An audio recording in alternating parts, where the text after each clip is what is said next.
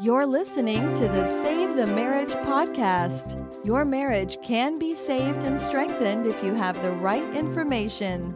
Join Dr. Lee Baucom as he explores ways for you to improve your relationship and your life, starting right now. I'm wondering if your relationship is suffering from a certain addiction that I see many times in many relationships. And this addiction happens to be a very corrosive part to the relationship. I'm not talking about to some substance or to some process. I'm not talking about a gambling addiction or addiction to alcohol. I'm talking about an addiction to a communication pattern and a thought process. And that communication and thought process that go hand in hand is the communication process of blame. Is your relationship addicted to blame? Do you have two people who are equally convinced that the other person is entirely at fault, or at least mostly at fault, for what's happened? Well, that tends to be what happens in relationships that are stuck. And there's a simple reason. We don't want to be the fault. We don't want to be the reason that a relationship is in trouble. Whenever there's something going on, whenever there's a fight, we like to think that we didn't cause it. In fact, what I've noticed is that we're living in a culture of not my fault. And so many times I find it in myself. I'm driving down the road and maybe I cut someone off a little close and then they're upset with me and I go, wow, that's not my fault that they're reacting that way. Failing to see that I played a role in that. The problem with this in a relationship is how quickly it gets back and forth between a couple, so they escalate their blame. They begin to go looking for all of the proof that they are innocent of this and all of the proof that their spouse is guilty of this problem. Now, there are a couple of problems when we step into the not my fault phase. And I want to talk a little bit about those because blame is really about the focus on your spouse and the defocus on yourself. And several things happen when you do that. When the focus of the attention of what's happened, what's wrong, is placed outside of you, then you've got some problems. The first thing is that generally it's very false. In fact, rarely have I seen situations where one person is entirely at fault. And when that is the case, it is such the exception that there's something else hugely going on that is outside of the norm. There might be some other big issues. Generally speaking, in terms of the relationship and where the relationship is, it's a joint process to get there. That doesn't mean that there's not some action that might finally tip things over, but it's a joint process. For instance, some people say, well, what about an affair? You can't tell me I'm at fault for my affair. And my response is this point of blame is not about a particular event, but where the relationship is at this point. So let's look at the affair. Yes, somebody acted out and broke the boundaries of the relationship. But before that, my guess is there were two things going on in the relationship that created the circumstances where that affair could take place. The first thing is probably a lack of connection. Generally, in fact, I would say almost always, in the midst of an affair, there is a disconnected relationship. Remember, the foundation, the lifeblood, the circulation of a relationship, of a marriage, is connection. And since we are desperately in need of that circulation, since we're definitely desperately in need of that lifeblood of the relationship, when it's missing, there is a vulnerability. We start looking for the places to fill that in. It's just kind of a natural human thing to look for that connection somewhere, to try to bring it into your life. And the problem with that is then the relationship is at risk, and all it takes is the next piece, the lack of boundaries. Lots of times couples tell me that they never had a conversation about the boundaries of the relationship, either because they didn't understand that existed, or they didn't understand what that would look like, or they didn't know how to set them. They didn't know how to create those boundaries. We don't have to do it anywhere else. And so the first time you have to do it, it's for real. So a lot of times when there is an affair, it's because there has been a disconnected relationship where there are not boundaries to protect a disconnected relationship. That takes two people to create that situation.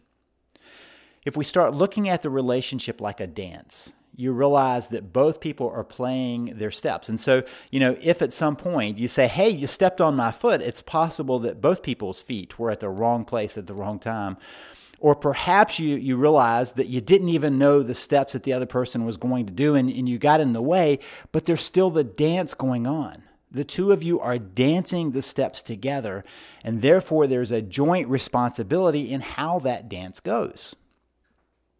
So the first thing that you notice the problem in this is that it's usually false.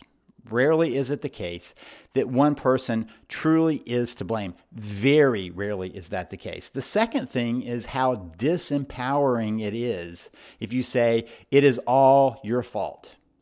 Because as soon as you say it is all your fault, then you realize if you had nothing to do with it, there's nothing you can do about it. And so in the process of thinking that way, you rob yourself of the capacity of changing in the process. This is a powerful place that I see many people get stuck. They'll come to me and they'll say, I want a better relationship, but I didn't do this. And so why should I have to do anything about it? Somebody else ought to have to do this. My spouse ought to have to clean this up. My spouse ought to take responsibility for this. Not me. I didn't do this. What's interesting to me is how often I've had couples in my office, both people pointing to what the other person did that caused this. Both people are able to start the process. And so it usually goes kind of like this story. One will say, well, my spouse did this. And the other person will say, yeah, but I did that because of this. And the other spouse will say, yeah, but I did that because of this. And the other person will say, yeah, but I did that because of this. And if I were to let them go long enough, I'm pretty sure they would go all the way back to the point when they first met.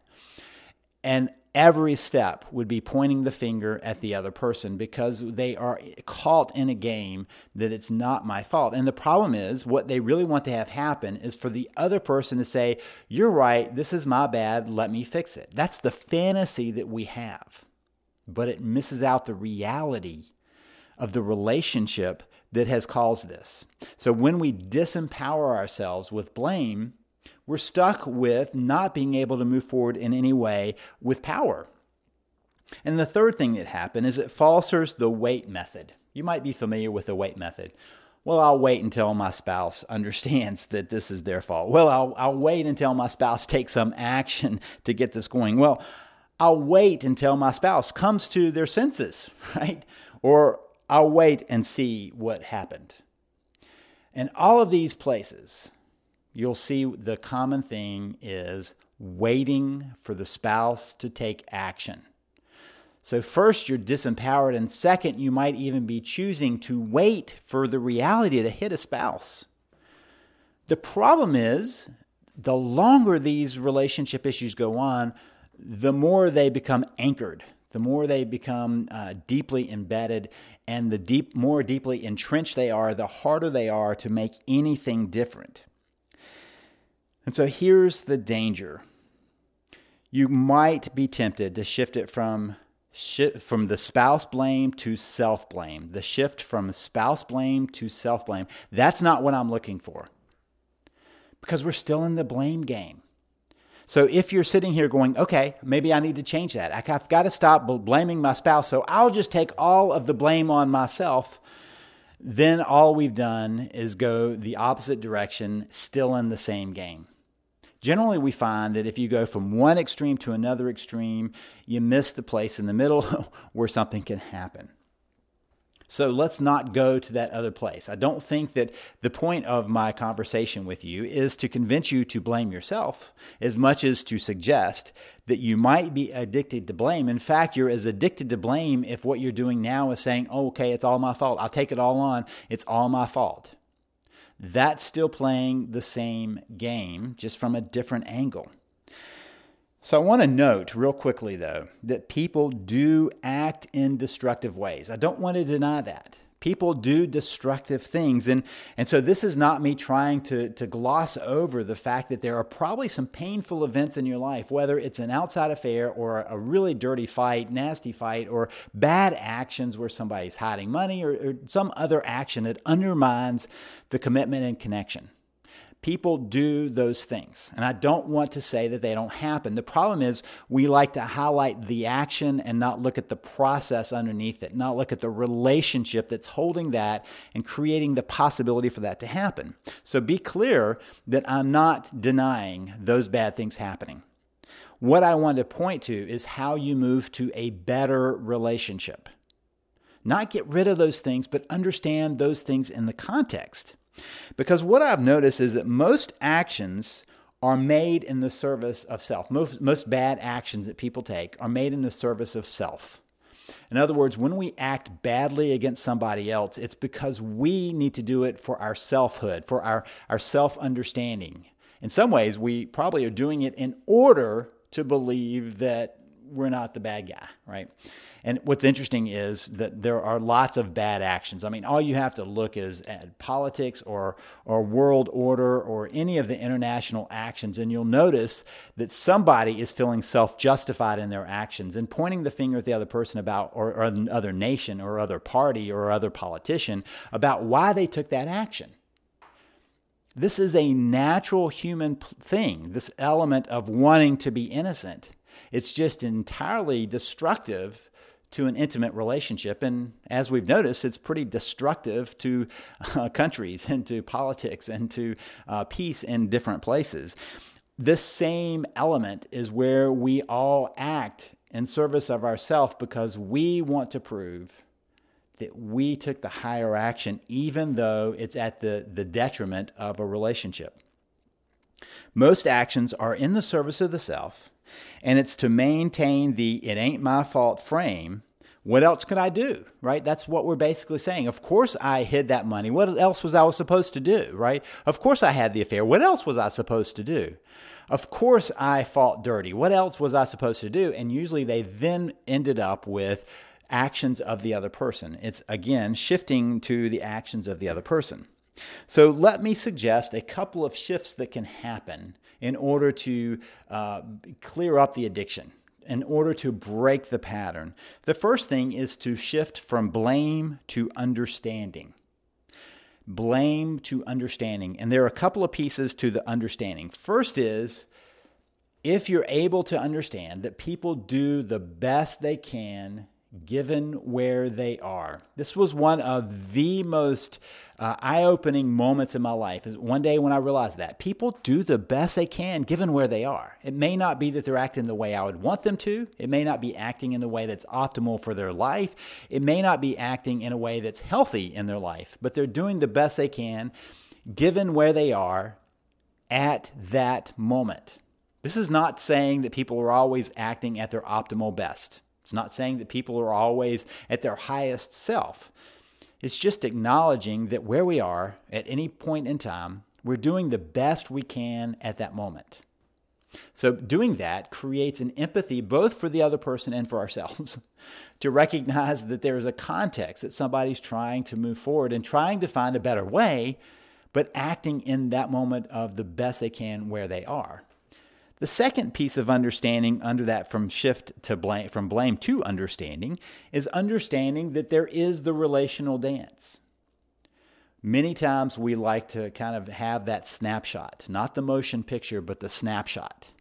Instead of watching the whole video of how it unwound, we liked only that one snapshot that really puts the spouse in a bad light. And we missed the video before that. So part of my suggestion is to see the dance steps, not just that one step, not just that one moment, but the dance steps over the life of the relationship. The second shift is from blame to responsibility. Blame is pointing the finger at who caused that past event. Responsibility is a little bit different. Responsibility asks the question, given this, what now? Given where we are, given what's happened in the past, what do I do about it now? It gets us away from the who did this to what can I do about it? So if you're stuck at that place of saying, wait, I don't want to take on the blame, that's super. You don't have to, but you might step into responsibility of asking, so then what now? Given where we are, what do I do now? There's a second piece to the responsibility, and that is saying, I choose to move forward. You can't say it for your spouse. You can't wait for your spouse to choose to move forward, but you can step into moving forward. Whenever we make the shift to responsibility, we re-empower ourselves. Blame always robs us of power. Responsibility always empowers, brings us power. So instead of disempowering yourself with blame, let me suggest that you break the addiction. Even if your spouse stays addicted, you break your own addiction to blame and step forward into your responsibility of what can you do now. Now, this does raise one question. If you're not sure what to do now, let me suggest that you try out the Save the Marriage system. I kind of say this every week because I really believe that part of what these podcasts are doing is moving you towards a direction where you're ready to take action, where you're ready to take on the responsibility, where you're ready to give up the blame frame and move into a different game, a different dance, a different understanding. So the Save the Marriage system is designed to help you understand what's happened, but more importantly, what to do from there. If you're interested in that, I would love it if you would join me and grab the system at savethemarriage.com. That's savethemarriage.com. A couple of things. One is I have a couple of offers right now. One is a free week of the VIP virtual coaching program. If you join now, there'll be a place and you'll see that you are invited in to joining that. And please take advantage of that. It's a free week of virtual coaching with me and free access to trainings that will help you with that. And if you go ahead and grab the system, I'll also have one of my coaches call you and make sure you get started. Now, I do limit this only to U.S. citizens. That's the promise to U.S. citizens. We try to get everybody around the world, but that ends up being a little bit more difficult and giving time zones and all kinds of other pieces. That's a little bit harder to do. But if you're in the U.S., we do make sure that we get to you. All you have to do is make that request. You'll see the place to make that request after you've made the purchase, after you've grabbed the system, then you're ready to get started. Otherwise, I wish you the best as you continue to break the blame game and move into your own responsibility as you work to save your marriage. You've been listening to Save the Marriage podcast. For more information and help, please visit us at savethemarriage.com.